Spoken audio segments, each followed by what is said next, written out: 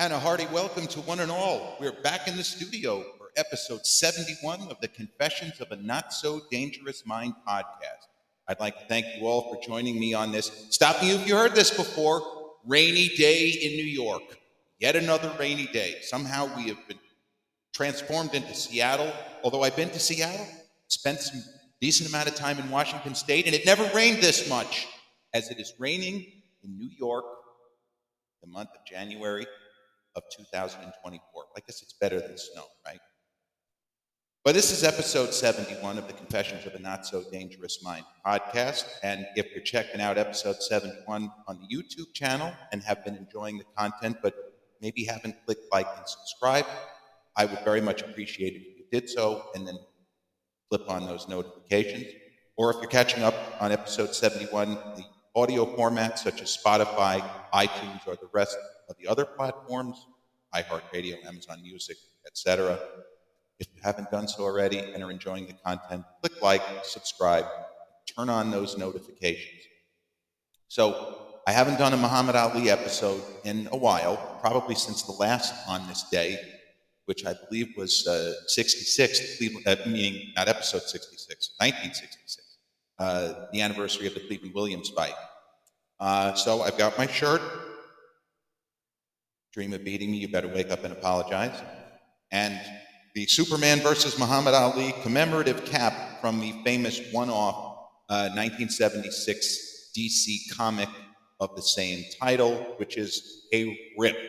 For those of you who are interested, it's readily available on Amazon. Some incredible artwork. The story is absurd, obviously, a mortal fighting against Superman, but it works, it's silly, it's funny, but it actually has a pretty good message, and it puts everybody in a pretty good light, except for the alien race, the Scrub. What a great name, right? Scrub with two B's. It's one of those where the Scrub is going to destroy Earth, but they're not going to destroy Earth because reasons. And those reasons are that they want to find out who Earth's mightiest fighter is. So then Superman volunteers, all right, I'll take care of these fuckers. And Ali says, but I'm a better fighter than you. You're just a superpowered galoot. Let's go. So the two guys actually fight, and they do it. The Scrub, the alien race, puts them on a neutral site so that Superman is still fucking jacked. He still looks like he's 300 pounds and 1% body fat, but he's not superpowered. Not surprisingly, Ali just beats the shit out of him. I mean, he beats him to a pulp.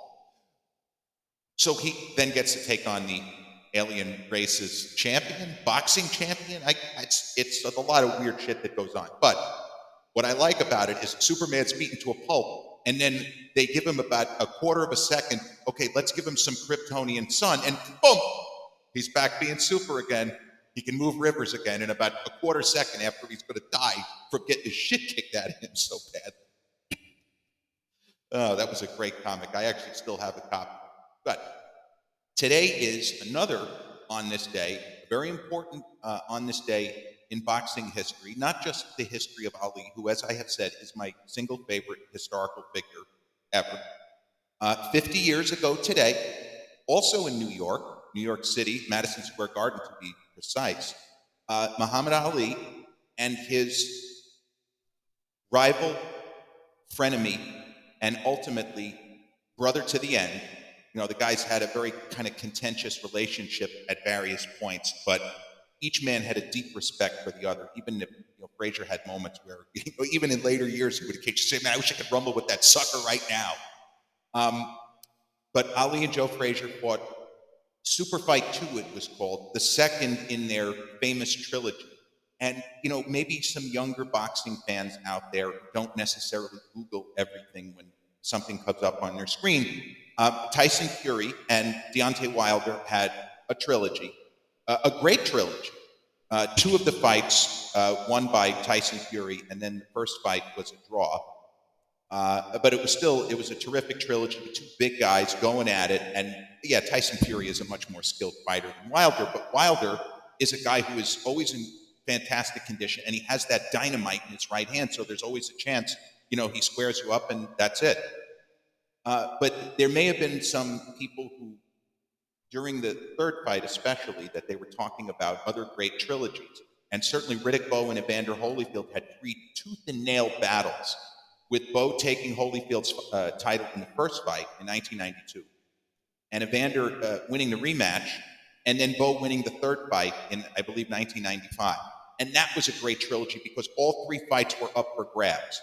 And the Ali-Frazier trilogy, unlike Fury and Wilder, because the second fight was very one-sided, Fury basically had the second fight. I don't think he dropped a round. See, that's the thing.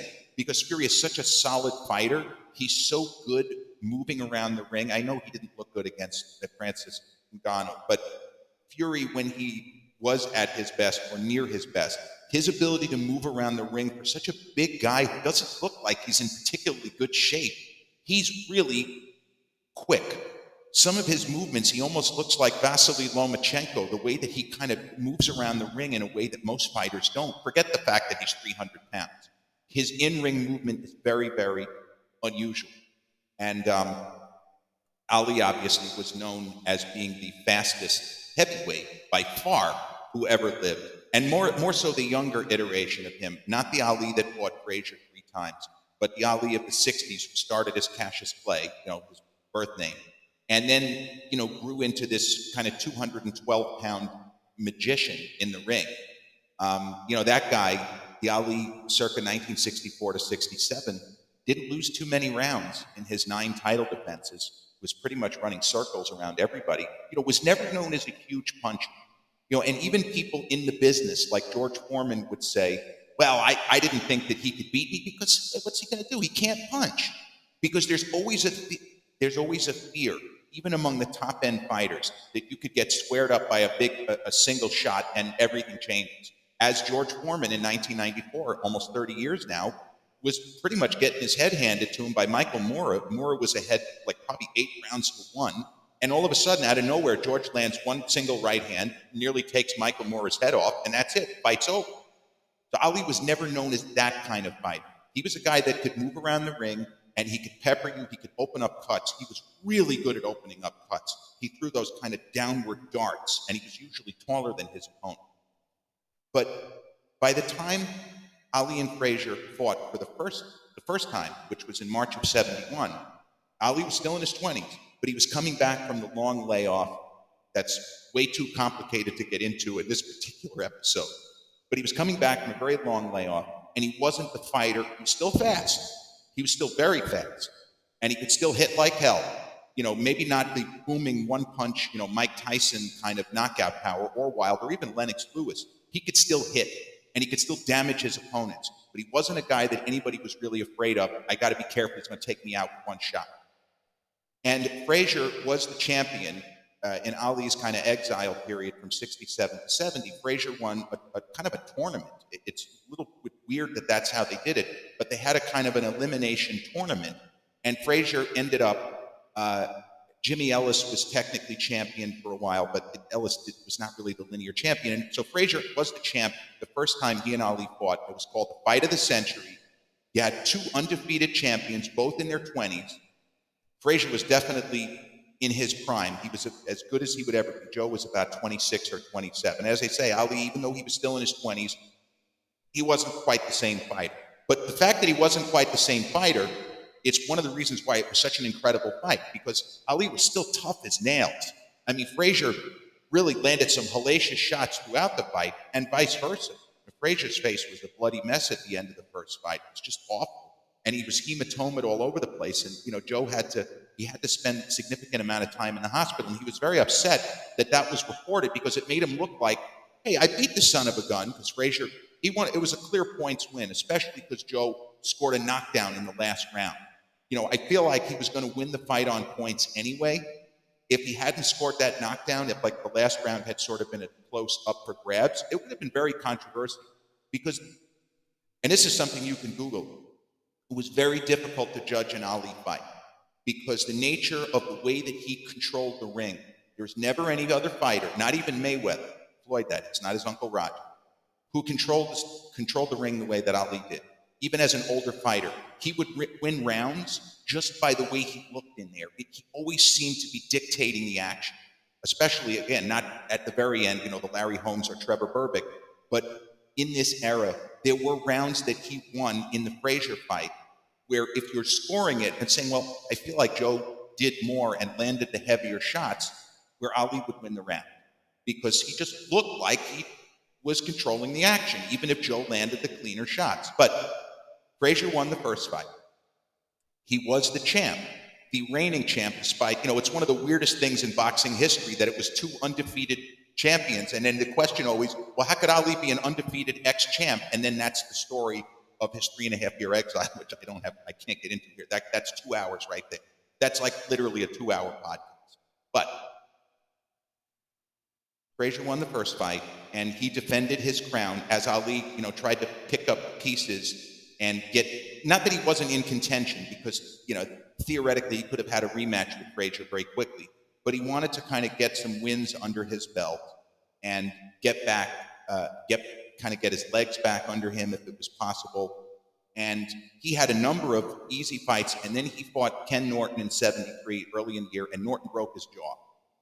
And again, Ali didn't look it, but he was a tough son of a bitch. He was one of the toughest men to ever step into the ring, even though he didn't look it. And in the '60s, one of the criticisms early in his career, he's just a pretty boy. When things turn bad, he's not going to have the stomach to stick it out. And that was literally the opposite. He was one of the toughest people to ever go in that ring. So Norton supposedly busted his jaw in the first round. And it ended up a split decision. There are people to this day that say, yeah, I know he got his jaw broke, but Ali won that fight. He outpointed Norton. Frazier had already lost the heavyweight title to George Foreman, who was Olympic champion 1968, the Mexico City Olympics.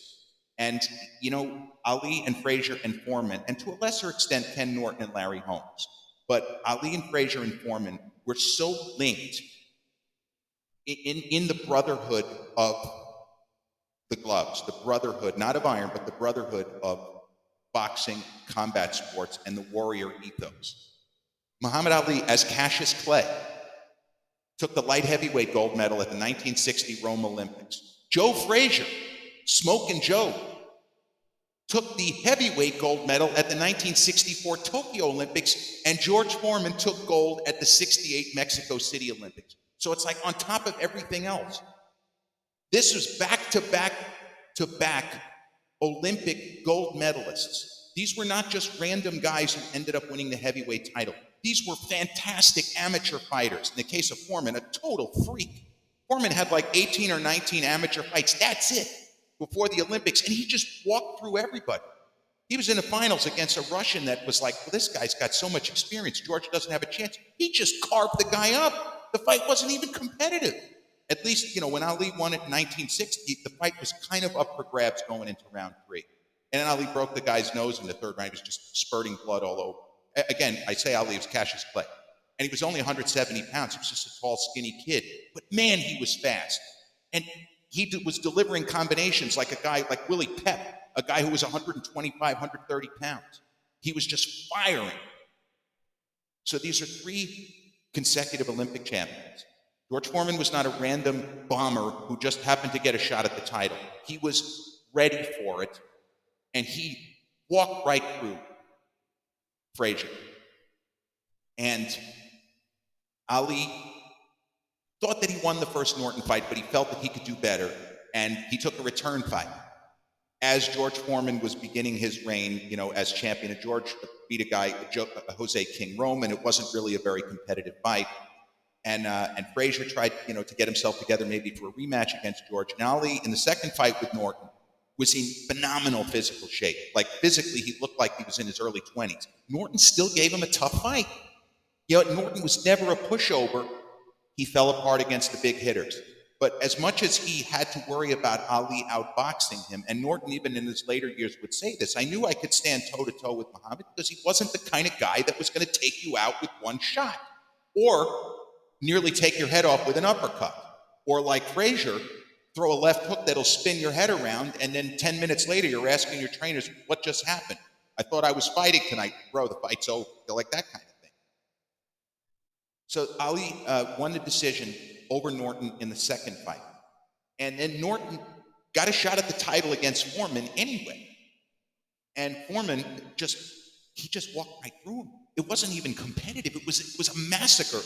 As the fight when Joe Frazier lost to George Foreman, the infamous January 22nd, the anniversary just passed. January 22nd, 1973, the Sunshine Showdown in Kingston, Jamaica, where champion Joe Frazier, undefeated, went in and Foreman absolutely annihilated him. He knocked him down 7 times. And Arthur McCanty, who had reffed the first Ali-Frazier, did a tremendous job.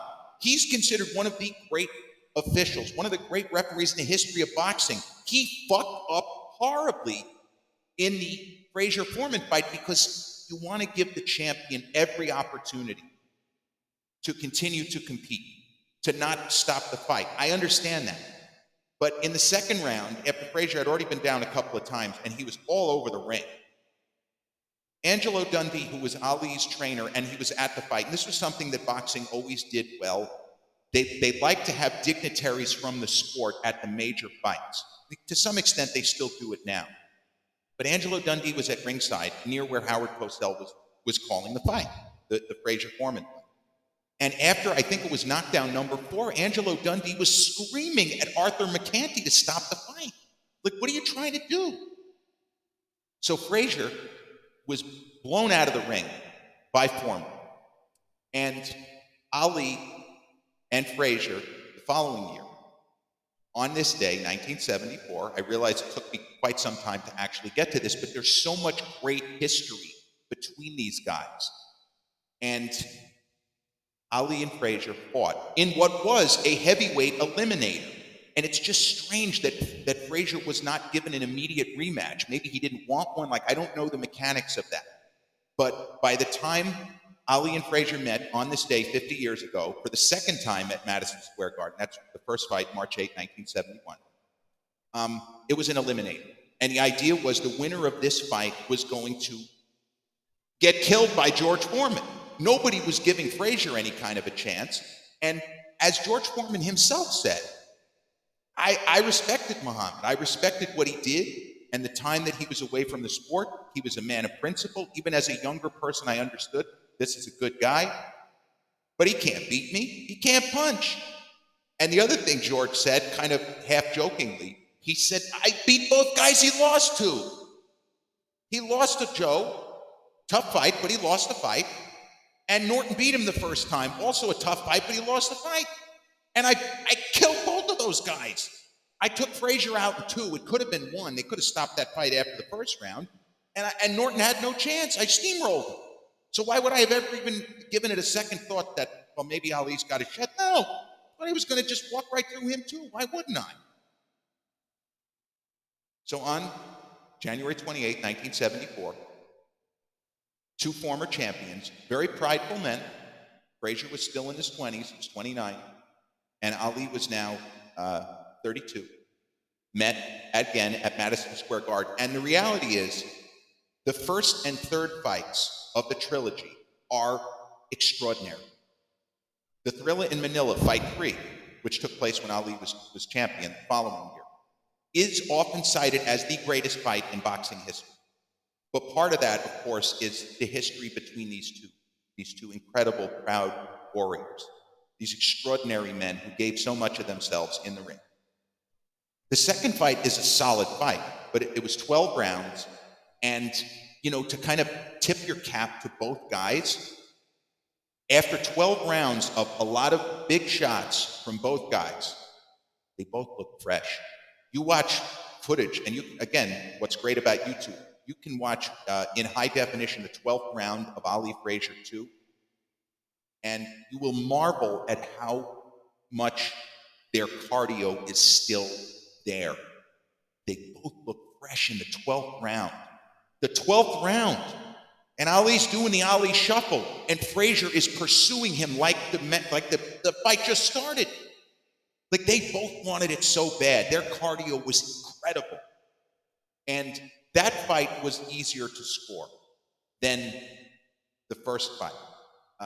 The general sense, although Frazier said, you know what, the guy just was grabbing all night. He's not really a dirty fighter, but he grabs a lot. Frazier always kind of complaining like that. I don't blame him, because Ali did grab a lot. He used to do this thing where he would kind of pull his opponent in, and it really pissed pissed Frazier off. You know, and Eddie Futch is like, oh, bust him up, hit him in the ribs if he's going to do that. And he tried, but Ali was really good absorbing body shots. And Frazier, unlike in the first fight, there were moments in the first fight where Joe lands a left hook to the body that would have ended the fight with a normal fighter. And in Ali's case, he usually just kind of gritted his teeth and shook his head as if to say, yeah, it didn't hurt. Yeah, of course it fucking hurt. Are you kidding me? Fighters know when they hit the guy in the sweet spot in between the rib cage and the, you know, the hips. It's usually a fight ender, especially when a guy hit as hard as Joe did and had the ability to get his whole body weight, all 220 behind the shots. But Ali ended up winning the fight, and it was an 8-4 fight. There was never a moment where it didn't seem as if Ali was in control of that fight. Joe had his moments, and, you know, the two guys, and we're going to include the 14 rounds in Manila. Obviously, we're not going to get into the Thrilla in Manila, which is the following year. But Ali and Frazier fought a grand total of 41 rounds. 41 rounds of two of the greatest fighters who ever lived. Absolutely, Frazier is in that category. Joe is a top 10 heavyweight easily. You know, and it's difficult to kind of gauge Ali because of the way his career was split, but generally speaking, he'll be ranked in almost everyone's top 5 as far as greatest fighters who ever lived, and usually he's listed as the best heavyweight. Some people will say Joe Louis. Can't really take any issue with that. That would have been a great fight with the two of them in their primes. Louis was an absolute monster in the ring. But this was, in 41 rounds, only one knockdown was scored. And you look at Fury and Wilder, and neither of those guys are guys that take a lot of knockdowns. You know, Floyd Patterson was a guy who seemed to get knocked down a lot, jumped up. Even Joe Frazier to some extent in other fights in his career.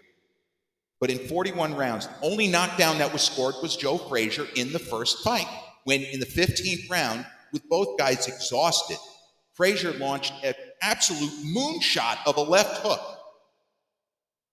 Anybody but Ali, the fight's over. Fight's over. Especially because they had to both be beyond exhausted. Frazier's face was a mask. His face was so puffy, he didn't even look like himself. It was like misshapen. And Ali's jaw was like on the left side, or the right side, excuse me, was twice the size. And Frazier landed this unbelievable moonshot. Ali's legs went all the way up in the air. Frazier years later used to joke about that. Says, yeah, it looked like he was getting liftoff. And then the son of a bitch got up. I thought the fight was over. So that was the only knockdown. And there's a lot of literature, and you can check this out online. In the second fight, but in the second round, early in the fight, when both guys had for sure all of their energy still going and ready to go at each other, Ali landed a chopping right relatively late in the round, and Frazier staggered and stumbled. And Ali moved in and landed a couple of shots.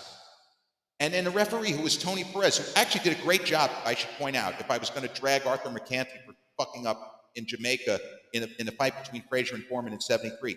Tony Perez correctly was cautioning Ali and warning him if he continued to fuck around with Frazier's neck and continued to do that wrestling move that he was doing, he was going to take a point off. So Ali wasn't really able to do what he had been able to get away with other times with Tony Perez in the ring. But Tony Perez, towards the end of the second round, there were like 40 seconds left in the round.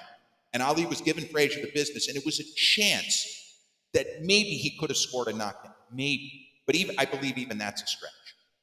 Hey, Tony Perez thought he heard the bell. It was like a Rocky fight where, well, that's not the bell. What are you ringing the bell for? There was like 40 to 50 seconds left in the round, and Tony Perez thought he heard the bell, and he sent the fighters back to their corners.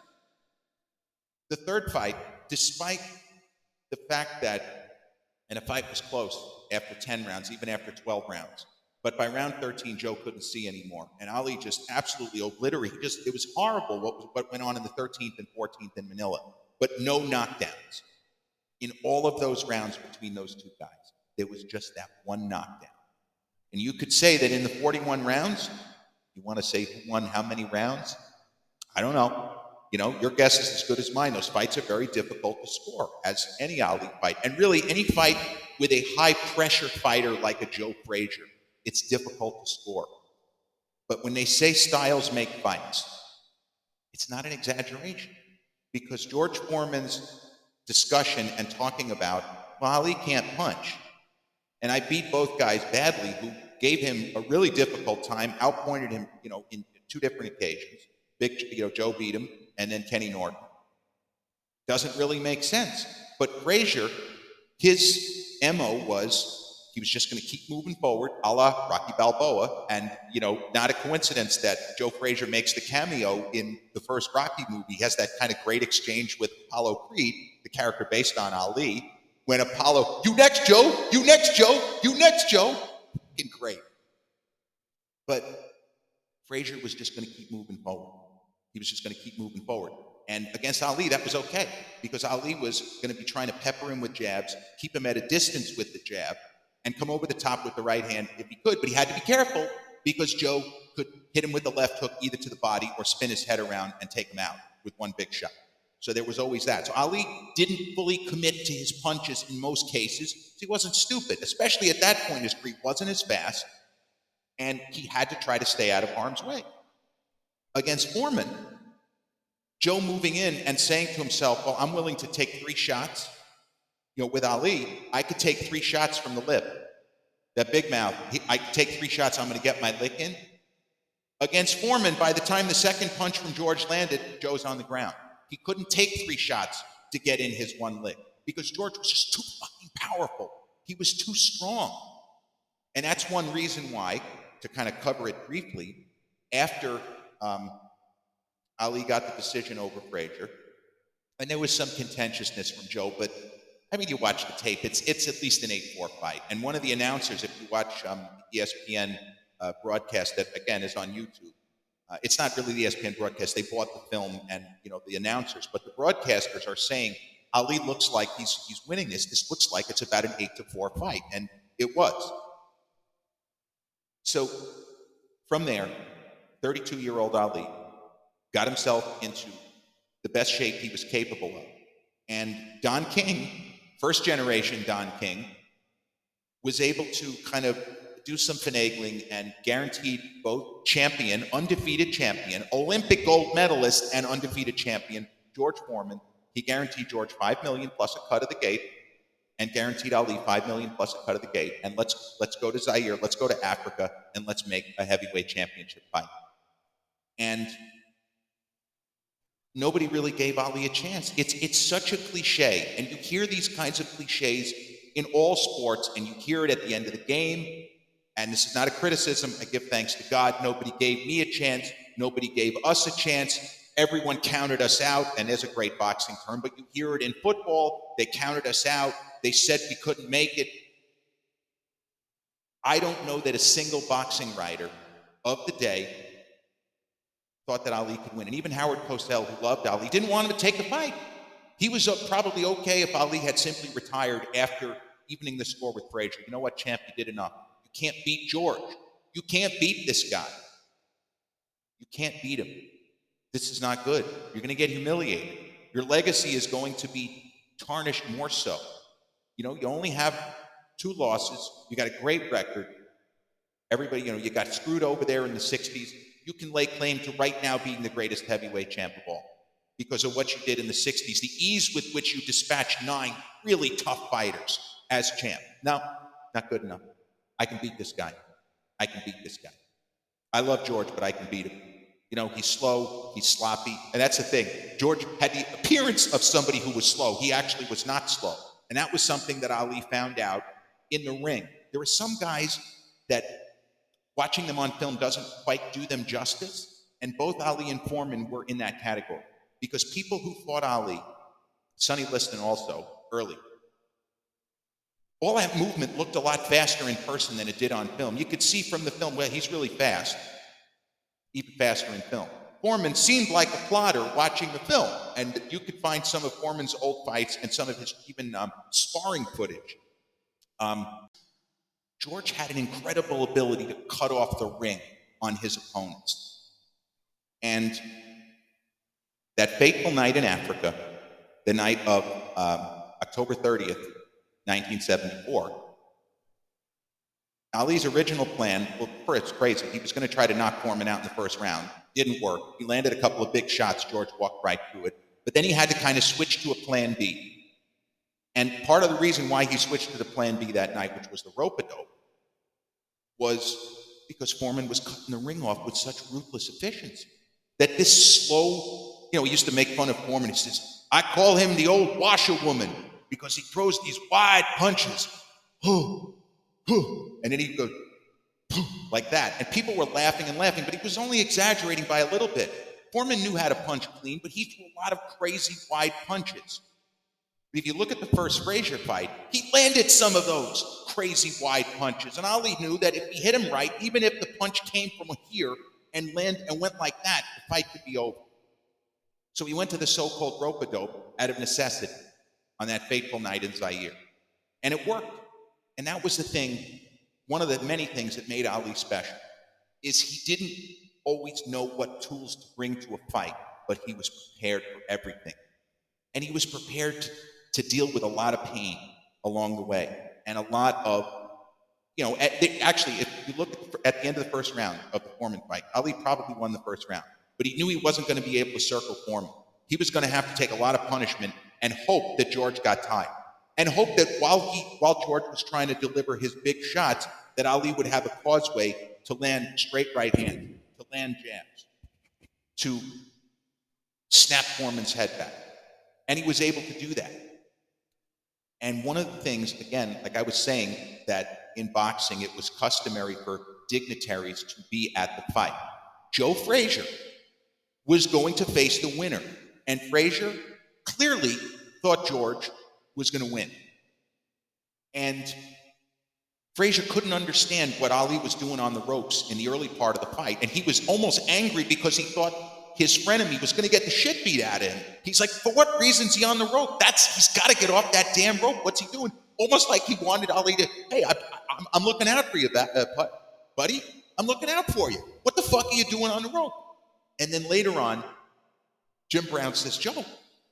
Jim Brown, the famous football player, who was also on commentary along with Frazier and Colonel Bob Sheridan. And David Frost, boy, they had a lot of different people. David Frost was a famous British journalist. Frost Nixon, same David Frost. But Jim Brown said, Ali's hitting Foreman even though he's on the rope. And then by the end of the fifth round, Frazier had become a believer.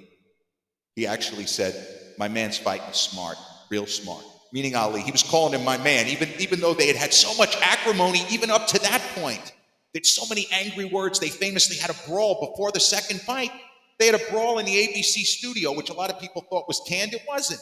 Frazier was really angry. Ali's brother got up and got in Frazier's face. That wasn't really very good. So Ali ended up winning, fast forward to the end, the Rumble in the Jungle, taking the title from George Foreman. And Foreman and Frazier fought again at Nassau Coliseum the following year in '75. And Frazier really shouldn't have fought. See, sometimes even great fighters, the styles are so bad. If you could reboot the Matrix and have Joe Frazier fight George Foreman, prime versus prime, 100 times, I don't think Frazier wins any of those fights. Maybe one time out of 100, he lands a punch that opens such a terrible gash that Foreman, they have to stop the fight. But other than that, I don't think there's any way that Frazier could beat him. He just couldn't. The style was all wrong. I just don't see how he could have. But the three guys,